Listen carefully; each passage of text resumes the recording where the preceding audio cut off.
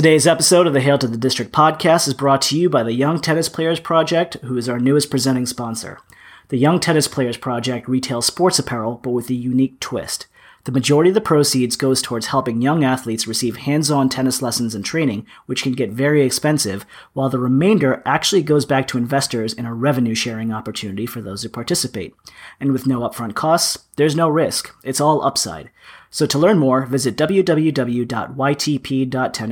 or just click on the link in the Friends and Sponsors section of the Hail to the District homepage. Before we get started with the podcast, I want to give a big shout out to fellow Hail to the District writer Dash Kanan for setting up today's podcast with Greg Bishop of Sports Illustrated. He was the one who wrote the expose of sorts on Kirk Cousins that basically blew up Redskins Twitter last week. Greg provided some absolutely phenomenal insight into Cousins, the situation in Washington, how the front office views him, vice versa, and so much more. It was absolutely fantastic, so big props to Dash for setting this up. Without any further jibber jabber, on to the podcast. Welcome to the Hail to the District podcast with your host, Rajan Nanavati.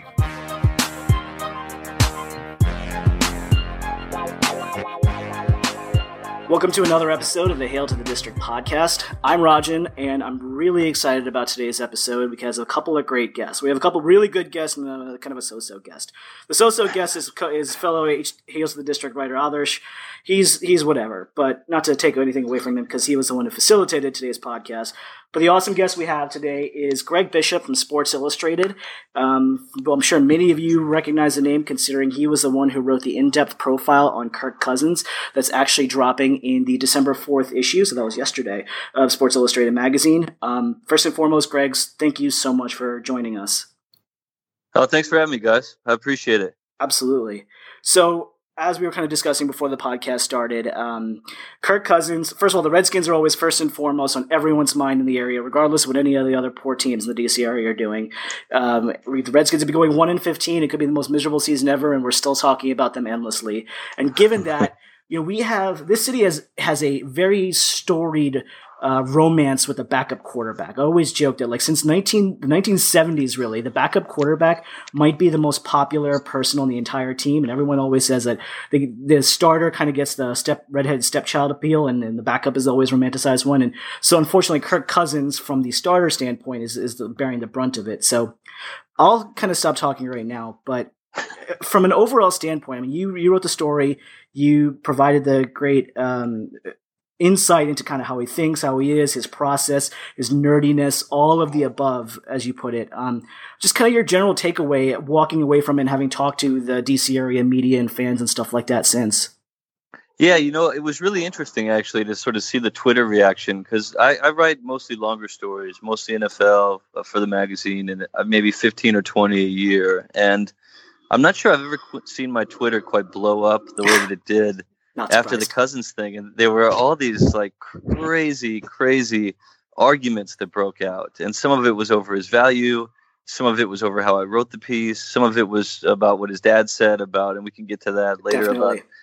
About, sort of this idea that he wouldn't have taken the largest contract in NFL history last offseason. And I was just, I guess the passion really came across. To me, it's a really interesting situation, pretty much without precedent in recent NFL history, because Cousins was a guy who was not supposed to be an NFL starter. He's played, in my opinion, his way into becoming a very serviceable one. If not in the top tier of quarterbacks in the NFL, then definitely in the tier below that, in the you pay a lot of money to him category.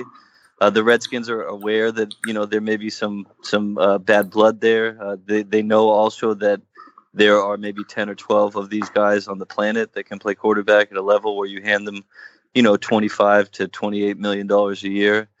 And I think all these things are sort of swirling around a situation that's even more interesting because the Redskins have been so banged up this year. And so, he's missing, two wide receivers who had 1,000 yards last year, who left in free agency. Sean McVay's obviously in Washington.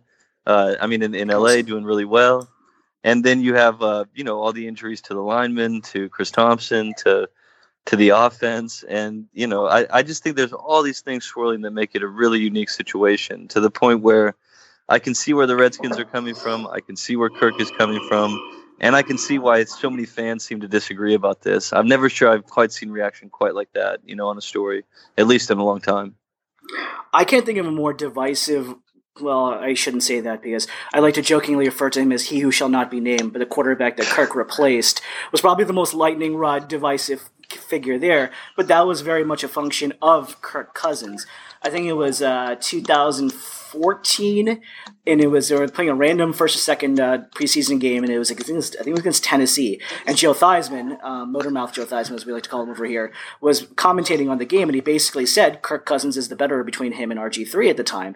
And, we're like, whatever, it's just Theismann talking. But that kind of gave fuel to the fire, and it kind of everyone who was RG3 apologist was like, no, he needs time, he needs whatever, and everyone's like, Kirk's the better quarterback. And it's really funny to see how that's kind of swung in the opposite direction to the point where people are saying we should let's see what Colt has. Like, we should put Colt McCoy in the game. And I'm like, right. that train has sailed, man. Like, it's just, are we really trying to talk about justify Colt McCoy in this situation?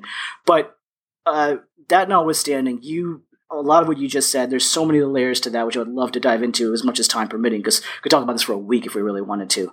But I really feel like there are kind of three doors as we've seen what the situation was with Cousins is as far as the future, that he either signs a long-term deal here, that's door number one. The door number two, which I'd love to talk a little more about, is the transition tag. And then door number three, which is the most discussed one, is the franchise tag, which is essentially going to pay him an insane 35-ish, give or take, $1 million per year because it's the third year in a row of the cap. But to all of that said, the part that you touched on, and I want to quote the article that you said, this was his father, Don, to which you were mentioning earlier. They could have made him the highest paid player in NFL history, and he wouldn't have signed, Don says. People say, well, he's making $24 million. Fact is, he could have gotten a whole lot more. So you put that there, and then couple the fact with Dan Hellie of the NFL Network, who's a local guy, actually went to the same high school over here, Magruder High School. He was on the Chad Duke show, I think it was right around or really shortly after you were there, and he said something very close to the effect of, Cousins hasn't signed a long-term deal here because he doesn't want to sign a deal here and maybe doesn't want to be here. So I'll kind of stop there and get your thoughts on it. Yeah, I think there's a few layers to that. The first layer I would say is that Kirk is very process-oriented. That's in large part what the piece is about. I think in particular last spring, not only did he feel uneasy about signing with the Redskins, but I think because of his process, he wanted to see what happened. He wanted to see if they were going to be able to build after losing Deshaun Jackson and Pierre Garçon in free agency, if they were going to be able to succeed, when Sean McVay was somewhere else. And I think that it was largely at that point about less about bad blood and I want to leave Washington and I'm never going to play for the Redskins long term, and more about I can make the same decision a year from now, make $24 million this year and not have to worry about necessarily committing to a team that I'm not sure that this is going to be the best situation for me. I think what he was doing was essentially delaying his decision by a year, having more information, able then to look at his long-term future, what's open, who's going to pay what, and where he'd want to go. So I don't think that some people read that quote and they sort of thought the dad's saying he'll never play for the Redskins. Right. I don't think that's true. I think that he, in the right situation, would stay. And I think the money's going to be there because what's the alternative? Who's on the market that they could get that plays like him, or who you're going to draft that's going to step in and be able to win 5 games like Kirk has this year with, running an offense through Vernon Davis and Chris Thompson. To me, that's remarkable. And so I think that sort of was like the sort of backdrop to everything. The news from a couple of weeks ago, I think, is important. The report from the NFL Network that he still had to play well in the last 5 games. They wanted to see what they had in him. And I think it's important because I think Kirk has always looked at himself as a guy who never got his due. Here's a guy who in high school had to split reps, who was the second recruit at Michigan State. Keith Nichol was supposed to play over him. He just kept beating him out and beating him out and beating him out. And, I think that ultimately the last thing that he wanted to hear in terms of feeling good about the situation or feeling like the Redskins were committed to him was for them to say, anonymously that he still had 5 games with which to prove himself after an incredible year 2 years ago, a very good one last year. And, he told me in the story that he's playing the best he's played so far this year. And so those kind of things make me think that maybe the situation is a little bit untenable.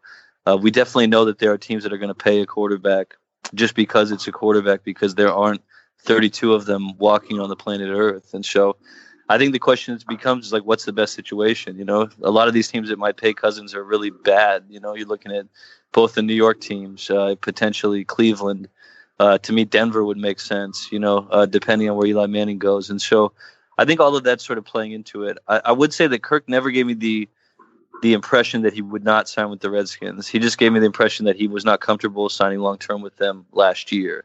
And so I think that's an important distinction to make as we, kind of chew through all this. Yeah, I think that's a really good way to put it, because it's like a lot of went back and forth. I think the Redskins, rightfully so in many cases, got a lot of bad heat saying that you lowballed him, and there was that deadline offer where basically Bruce Allen put, so to speak, lipstick on a pig and repackaged the same offer in a different way and said, this is our best offer, this is the best we could do and the best offer we made, when everyone's like, this is actually just the same offer you gave to him, put in different words.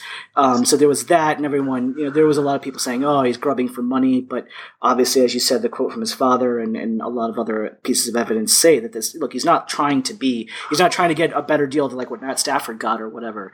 Like it's really just about him being comfortable and him being in the right place, emotionally, mentally, whatever, to take that deal.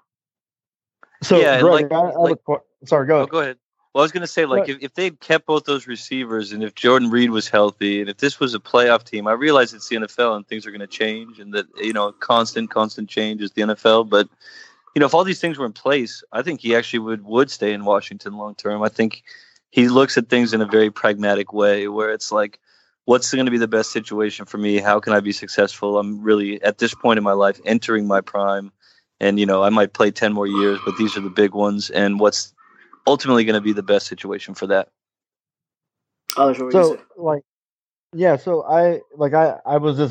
was just about to ask, would you said, maybe last year he wasn't comfortable signing a long-term deal. I know Rajan reiterated the Ian Rappaport report that the organization needs 5 more games to prove himself, or you did. But, based on Rappaport's track record reporting Washington Redskins news, it hasn't been that accurate. But do you think, that aside, do you think they've done enough roster building over the offseason, and do you think he feels that Jay Gruden is the right coach to make him move forward and progress in his career to the next level, maybe the elite Breeze, Brady, Rodgers level?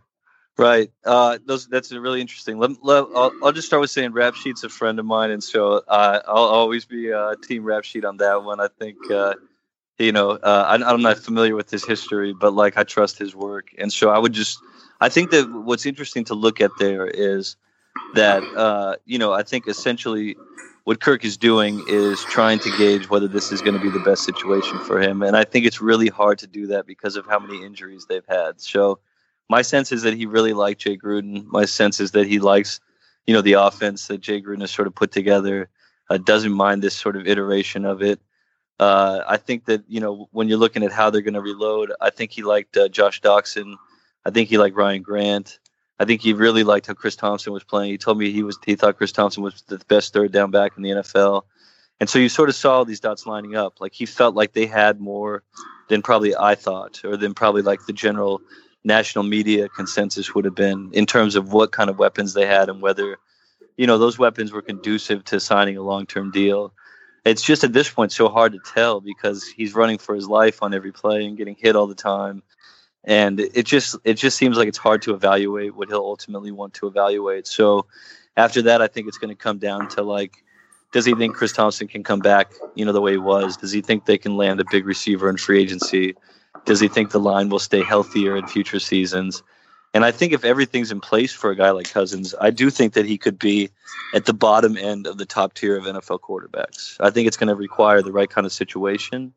He's going to need to have guys that he can throw to. He's going to need to have an offense that is suitable to his strengths. But I've watched their last 6 games or so while I was writing the story, and I think he's played really well this year. I think that given everything that's gone against him, he's won a couple games where you could argue he was the sole defining factor in their win. Whether it was the comeback at Seattle, the run-in against the 49ers to win that game, also on the road. I just think that, I can see why people are nervous about him. If you're going to give him $28 million, he should be, a Drew Brees, like Aaron Rodgers, Tom Brady. If not at that level, then right below it. And so I get the nervousness there. I just would ask anybody who wonders about that what the alternative would be. Who would you start next year? if Kirk Cousins is in Cleveland, and I think that's where you got to start all the arguments, at least the economic ones. Yeah, that's the functional argument that everyone in DC has. It's the, okay, is the grass greener on the other side of the fence, so to speak, argument. And a lot of people say that, well, you're staying with Kirk because it's like staying in a relationship because you're afraid of trying to find a new girlfriend because you never feel like you'll never get better than what you have right now. But then the also argument is that if there's such a limited supply of people to quote-unquote date, you may be better off sticking with one who at worst is probably a top 10 to 12 quarterback. I mean, right. Here's what I'd say there, if you don't mind. That's like essentially it's like you have a low level supermodel, right? So like how bad is that? Exactly. The worst supermodel beats the best like regular girl you're gonna meet next year, and so I think just because it's not Giselle, I think that's an interesting comparison. Yeah, damn you, Tom Brady. But yeah, to that point, it's like if you sit and look at it as of today, like, okay, with guys like Aaron Rodgers out for the season and a couple of the young guys who we thought would make that leap, they obviously didn't, or guys like Derek Carr who haven't had the season we all thought he would. So if you just sit and rank the quarterbacks today as of 1 through 32, the only quarterbacks you can say without question, like you can't put them in the same sentence, Brady, Carson Wentz, and Wilson. Those are the 3 MVP candidates. Those guys are playing out of their mind. You could arrange them 1, 2, 3 and have arguments other way. Then you probably have the next tier of guys like Drew Brees, Phillip Rivers, heck, I mean, even Case Keenum, whose name has popped up a little bit in this area. That's that next tier. But at worst, you're probably looking at a top 10 to 12 quarterback, and yet people are clamoring and I know the function is like, they're not saying that Kirk Cousins is a bad quarterback, although there are a swath of people who do say Kirk Cousins is a bad quarterback, and they're ridiculous. But they're saying that, okay, he's not worth X number of money, which is whatever X is. If it's 24 a year, 25 a year, 35 a year, whatever that number ends up being because of whatever contract he has. And I think those are all the different layers to this issue. It's not just, is he good? Is he bad? Should he start? Should he not start? And I think that's what the frustration comes from. And that argument is totally valid. It just ignores at the end the viable or not viable alternatives. You look at the draft and you look at 3 guys that have been really highly ranked that have all struggled at different points this year. Between Allen, Rosen, and Darnold. Not even all of them may come out. You look at who else is available in the free agent market. Drew Brees is a free agent. He'll get signed by New Orleans. Jimmy Garoppolo already got traded to San Francisco, and so I think you look at all these things and you say, do you want to be the Jets or the Browns or a team that's perpetually searching for quarterback, which was basically the Redskins until they drafted RG3 and Cousins in 2012? Or do you want to take a guy that might be the 8th best quarterback in the league and say, we're going to put enough around him to try to win? I get the concern there, and I think it's totally valid to sort of look at whether, Kirk is how close he might be to a Brady or a Brees. We know we're not saying he's same level, but, to really compare, is he 10% worse or 30% worse? And that's a big deal when you're going to give a guy that much money. I just think that if you're only thinking of it that way, you're not looking at alternatives, and you're not looking at all these places, the New York Jets being another one where, McCown is your starting quarterback because every year you got to find another journeyman and fit him in there. And, nobody's going to win that way. Occasionally one team will break through with an average quarterback to win 1 Super Bowl, and then 20 years will pass and the same guys will be in the mix every year. It's Brady, it's Rodgers, it's Roethlisberger, it's Brees, it's Carson Wentz. Now he's in this conversation. It's Russell Wilson. When you have one, you pay one. And I think that's just sort of a maxim in the NFL these days. Yeah. And to the punches, who's going to pay for him, or somebody's going to pay for him in free agency. Rappaport also, I think it was about a week or two ago, went on Grant and Danny and also mentioned that, the Redskins won't take the transition tag route, like it's either franchise or it's nothing, or franchise or long-term deal or nothing, because they're afraid that the team like Cleveland, who has effectively about $61 million worth of cap room going into free agency next year, might do a front-loaded poison pill where the Redskins can't match and effectively walk away with, maybe a first-round pick, it may be a top 10 pick, but exactly as you said, are you really comfortable with handing over the keys to Sam Darnold, who hasn't made that leap, with Josh Allen, who's all physical talent, with Josh Rosen, which we don't even know what's that there. I mean, now the big name is Baker Mayfield. Regardless of what that may be, I mean, as we just said, you have something, a top half of the quarterback or top half of the league quarterback at worst. So, and that's the debate we have here every day. All right, guys, I wanted to take a quick break from the podcast to give a shout out to one of our new sponsors, and that's Advantage Media Solutions. Now, whether you're a startup business or an already established company or organization or charity, or just an individual looking for some public relations assistance, Advantage Media Solutions offers what you're looking for. Their team offers unparalleled creative solutions for all their clients, and they're determined to see every job through to its success. They handle marketing and advertising needs like strategy, mobile marketing, email marketing, SEO, and social media, as well as PR needs like press releases, talent booking, image consulting and image repair, and so much more. Advantage Media Solutions considers every client a partner, and your success equals their success. They take a personal interest in making sure each and every one of their partners works together well with them, and they form a unique team and family by working with you. So make sure you be a part of that AMS family by visiting www.advantagemediasolutions.com or just simply emailing theadvantagemediasolutions@gmail.com. And now, back to the podcast. And it's like you can understand the Redskins side of it too, you know. Like Yep. they're buying a really expensive car, you know, and like they want to make sure that it's going to be a really dope car, you know. And like I just think that's ultimately what they're going to have to weigh, and because they're weighing it, and because this is year after year after year of it seeming like they're doubting him again, in that process, I think what they're doing is you know hurting Kirk's feelings, and he didn't come out and say that, but you know it's clear that. You know, from talking to people around him, from reading between the lines, it's just clear that there's some bad blood there. And, you know, I think the best thing for all parties is for a definitive solution this spring, whether it's him in Washington or not. So you kind of half answered the question, but to that end, from what you're able to kind of gather or read between the lines as you put it, from your spidey sense or what have you, do you feel like the organization from the top down, be it Snyder, be it Bruce Allen, be it Doug Williams, whoever you want to say, is more firmly in the camp of, okay, we just need to get a deal done with this guy? Or are they more like if they had to go one between the other, like we're still evaluating what our future really is? You know, I see, like, it sort of seems like both ways there to me, because you look at, like, last spring, they offered him a deal that they said was like a record-setting guarantee. He didn't dispute that was true. So to me, that tells me they're interested long-term at the right price. You know, then you see a report like Rappaport's, and you say they're trying to send a message here, basically telling him, like, hey, it's not all good. You know, this is not necessarily going to go your way for sure. And so to me, that's some of the same back and forth that I think has bothered him. And so, you know, I would say at this point in time, it could be negotiating. You know, they could be looking at, you know, trying to make sure they get him for as low a price as possible. Maybe try to make him, you know, in the Derek Carr, Stafford kind of money range rather than breaking that by a significant amount. I'm not really sure. I just, you know, what we've seen the last 3 years, and even this year, is that the offense has worked. You know, with Jay Gruden running it, with different coordinators, with different receivers. And the two constants are Gruden and Cousins, and we've seen it work. So you'd have to think that, like, on some level, they'd like to keep that going, but with better supporting cast, healthy offensive line, you know, all these things that are really ruining their season. Yeah. And so, go ahead. So, you were talking about the two constants being Cousins and Gruden. I think this is still a very long.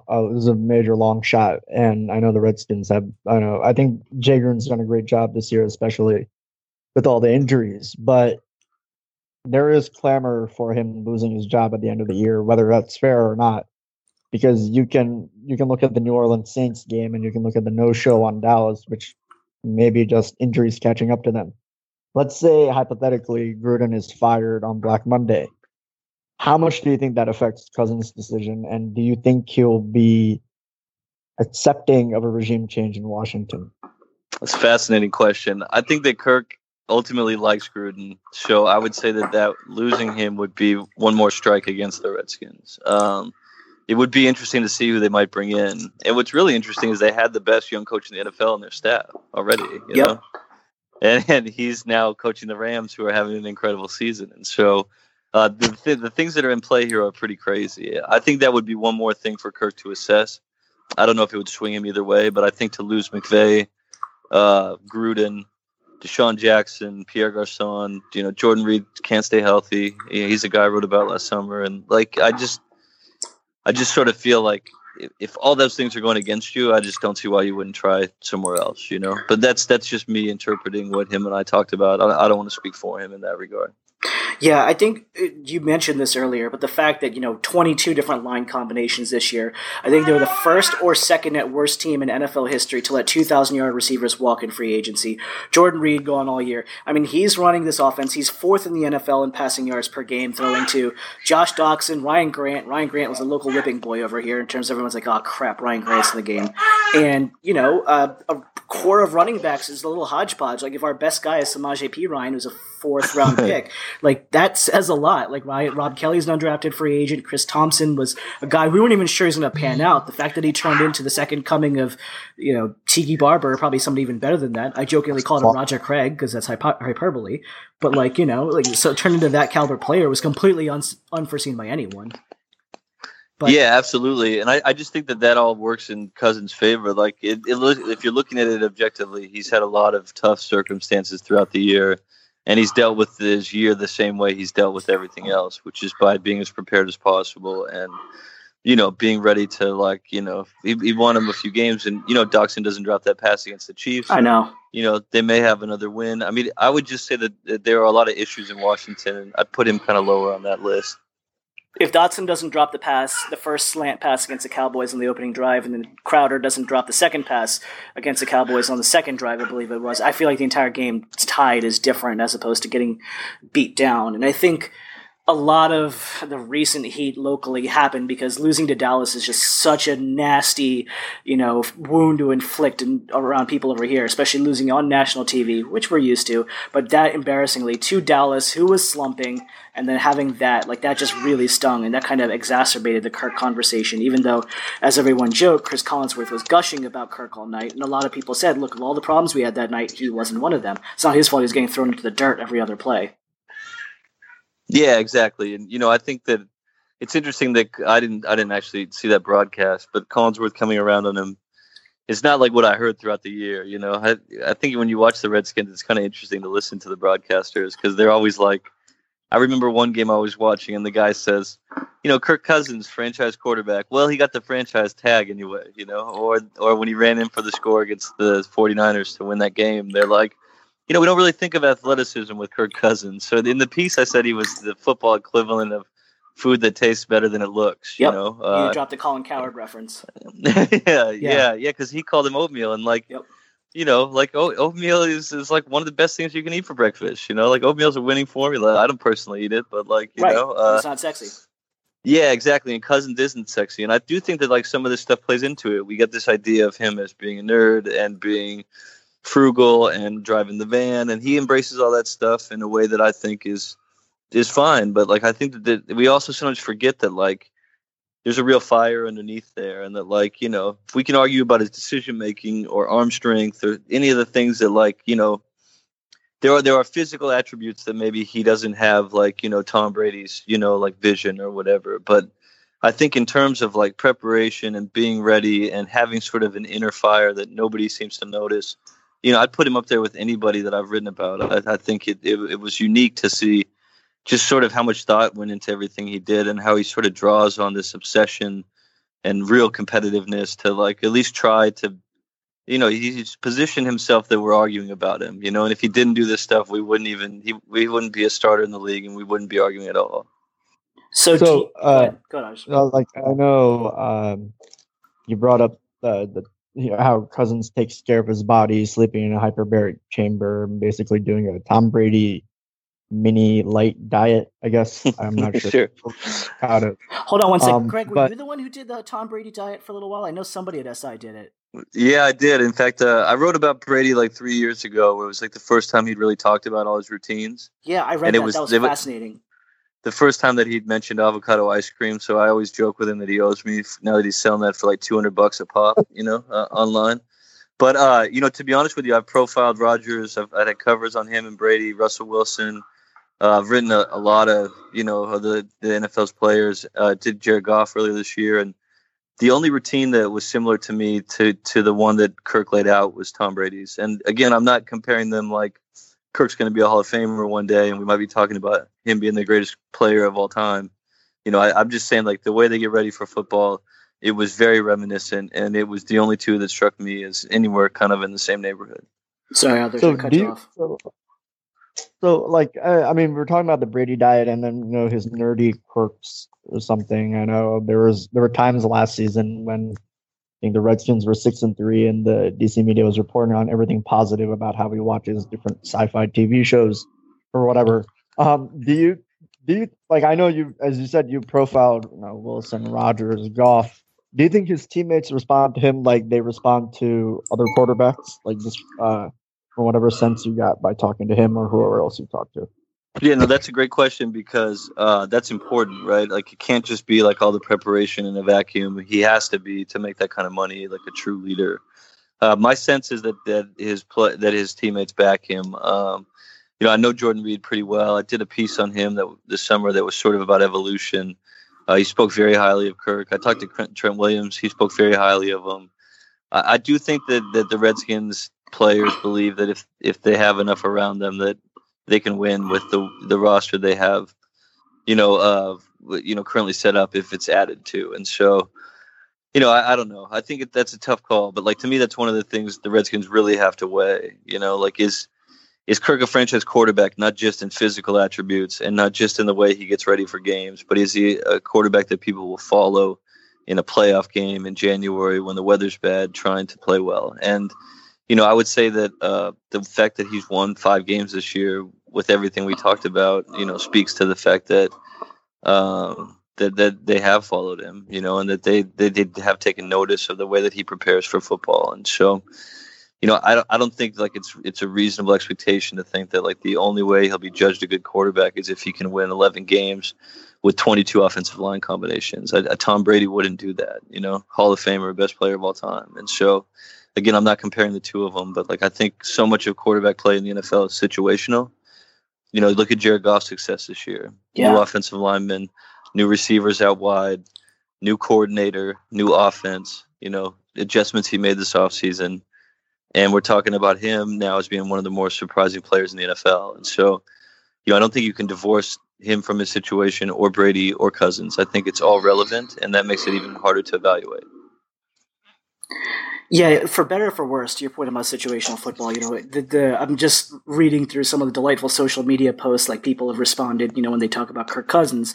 He gets the rap that, he still throws it, too many interceptions, even though I think he has less interceptions than people like Dak Prescott, who we say doesn't throw a ton of interceptions, or he has the same amount of interceptions that Matt Ryan does, where he has less interceptions than Big Ben, Marcus Mariota, Cam Newton. So he takes too many interceptions, or he takes too many sacks.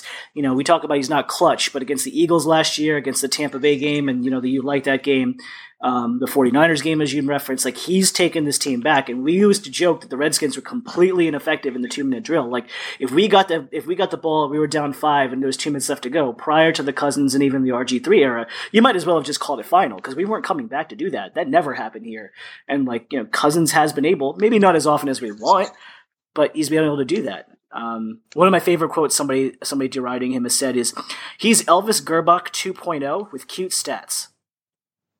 Interesting. Which is just, I don't even know how to respond to that. Right. Well, to me, that's like, I think we sort of framed Cousins 3 years ago in our mind, right? And what we aren't doing now is looking at like things are different, like he legitimately has played well. Legitimately, things have changed drastically around him. They legitimately are having a bad season. And, all these things factor into like when you're going to pay a guy an absurd amount of money, you want everything to be right. And that's what's really interesting about the quarterback market, because there's maybe 10 of those guys, maybe 12, maybe 8. And, when you don't have one, you're looking for one. And when you do have one, you're wondering why he's not Tom Brady. And so to me, it's just like the conundrum of modern day NFL teams, and I get why the Redskins want to make sure they're spending the money the right way. And I get why Kirk believes he's been disrespected and wants to be paid a lot of money. And I get why the fans just wish all this was over. And to me, it just speaks to the modern NFL. Like, this is where we are, and this is why things work the way they do. So go ahead. Greg, so like just banking on what you just said. So if you look around the NFC this year, you have Carson Wentz leading the Eagles. You have Jared Goff with the Rams, and even Case Keenum with the Vikings. All either rookie quarterbacks or in Keenum's case, a quarterback on a really cheap deal. Do you think that has somewhat colored the fan base, or even the organization in a certain way to say maybe we don't need to pay Kirk $28 million a year, and we can get, we can draft a quarterback like, I don't know, Baker Mayfield has been a name that's been thrown around here recently because of, I guess, Jay Gruden's system looks like it may be a fit for Mayfield, or even Case Keenum, as Mike Florio reported a few weeks ago. Do you think that has something to do with the clamor for, hey, look at these guys, they have rookie quarterbacks and they're better than us? 100%. And I think that also just speaks to sort of these situations and, just the way the NFL works. The problem is you never know what you're betting on, right? So, like, you may let Cousins walk, and then you bring in Keenum, and you get the Keenum from the first 4 years of his career rather than the one from this season. Maybe he's not as good in a situation that's not as good. It's just hard to bet, like, for all the success that Wentz has had and Goff have had coming out of that draft, you look at other quarterbacks who are young, Jameis Winston, Marcus Mariota, who have sort of uneven track records. The problem with paying a guy a lot of money is, like, then you're a lot more strapped. And so, Brady's contract is really favorable for the Patriots. The discount that he gives them, they probably can sign 2 or 3 players with that, good players. Whereas a guy like Russell Wilson makes a lot of money, and they don't have money to pay for offensive linemen. He spends half his life running around trying to, create like a Sandlot version of an offense. And so I think all these things play into it. And I think that adds to some temerity for sort of the fans as they look at it. Like, they could get maybe Case Keenum in. They could have a guy like Baker Mayfield. The question is, when they do that, when you add that guy, are you going to be building toward what Kirk already is? Is he going to be better than Kirk? Like, those are unanswerable questions. And so, I think you're gambling more if you go the other way. At least with Cousins, you know what you have, the work he's put in, what kind of success he's done. And the other way may end up being better, but it may end up being worse. And so, that's a situation where I'd just say to Redskins fans, fair point, careful what you wish for. So to kind of put a bow on everything, let's just hypothetically say, I'm saying right now the Redskins are 5-7, and I think realistically, balancing pragmatism, realism, and optimism, I think 7-9 is probably where this team is going to end up. I think they're going to drop one wonky game, and I actually don't like the matchup against the Chargers, who are red hot this weekend. And I think the Cardinals and the Broncos are much more winnable games. That notwithstanding, let's say if the Redskins finish 7-9 this season, and the front office comes to Kirk and gives them something in between the Derek Carr deal, the Matt Stafford deal. It doesn't beat Matt Stafford's deal, and it's a little above Derek Carr's deal. In your opinion, having spent time with Kirk and seeing all the surrounding factors, do you think he takes the long-term deal in that context? That's an interesting question for sure. I honestly think he cares more about, like, if he has a chance to succeed than he does about whatever $2 million a year that would be, So, like, I would say it depends on, like, what's their free agency plan to add weapons around him? How healthy is Chris Thompson going to be and when? Can the line hold up? I think he would care. I think he's more concerned about those kind of things than he is about being named the highest paid player in football. And so I would say at this point in time, when their roster seems to be injured and a little bit of a mess, I'd lean in that scenario probably toward him leaving. But he has not closed that door, and he was pretty adamant about the fact that he had not closed it. And so, I think that, we can hypothetically look at this a million different ways, but to me, ultimately, Kirk will stay with Washington if he does stay, because he feels like they have a chance to really win. And they've done a lot of things in his tenure there, but they haven't really done that. There's any final questions for Greg? No, I think I'm good. This is really insightful. And Very insightful. I think, especially coming from you after that was the most in-depth thing I've read about Kirk. Absolutely. We're talking about his thanks for having me, guys. Of course. Yeah, no, he's really interesting guy, and I think this situation is without precedent, and I think that watching it play out will be what dominates our conversation in March, February, March, and April. Sure. Thank you so much for everyone listening to the podcast so far. If you haven't done so already, please make sure you follow us on SoundCloud, leave us some feedback, and follow us on iTunes. Greg, once again, thank you. Awesome stuff. Really appreciate your time, and good luck with everything else. Thanks for having me, guys. Yeah, take care, Greg. Have a good evening.